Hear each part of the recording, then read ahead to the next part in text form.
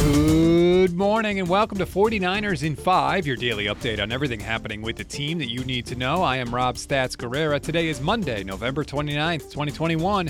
Here's what's happening with your San Francisco 49ers. Rushing was the name of the game for the Niners the last 2 weeks, and, well, that continued on Sunday. Here's a wide handoff to Deebo Samuel coming right, turns the corner. Down the sideline goes Deebo. Lowers his head and drops his shoulder. Touchdown! San Francisco, and now the teams have to be pulled apart as there's flags on the field after the Deebo Samuel touchdown run. He did it again. Well, they thought they were held out on the edge. I think Eric Kendricks was really upset.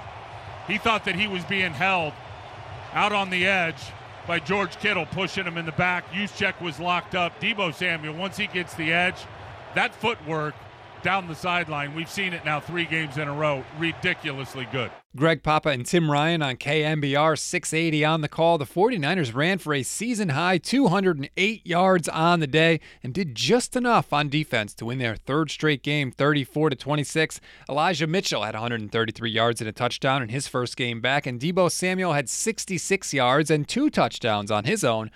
Wondering how they did it? Vikings coach Mike Zimmer had his idea after the game. These guys hold all the time, so they're grabbing us around the waist, grabbing our backs, and, officials, they don't want to call it every play, but until they start calling every play, they're not going to stop doing it. Naturally, when George Kittle heard about that, he wasn't too pleased. I think if you're running your feet and your hands inside, just because the guy spins and flails his arm, it's not holding.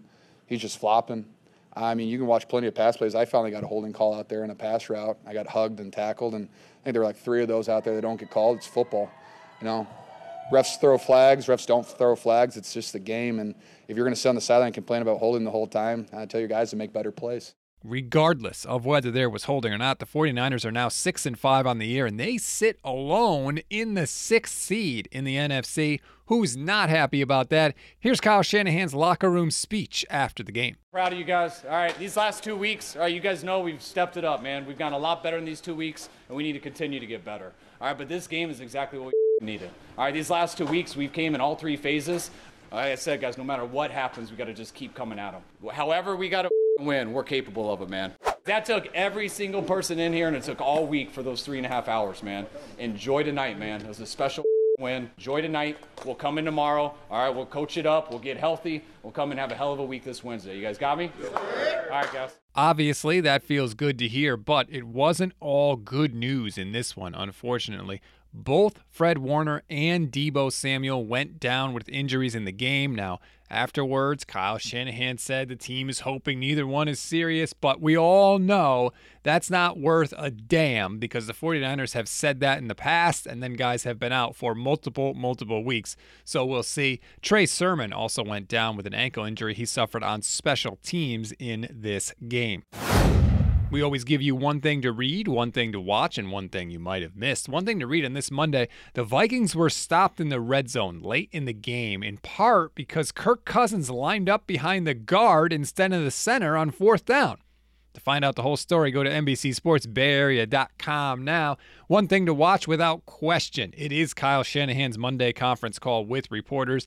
Deebo and Fred Warner are going to have MRIs, so we'll know a lot more about their health once Kyle talks to the media. One thing you may have missed, George Kittle also came to his postgame press conference in an Elijah Mitchell t-shirt, and frankly, we should all be wearing them. Mitchell now leads the NFC in yards per game at 86.6, and he's 4th in the entire league in rushing, and he's missed games. Dude is a stud. That's a wrap on today's 49ers in 5. Please rate, review, and follow the Niners Nation Podcast Network. Enjoy your Victory Monday, everybody. I'm Rob Stats Guerrera. We'll talk tomorrow.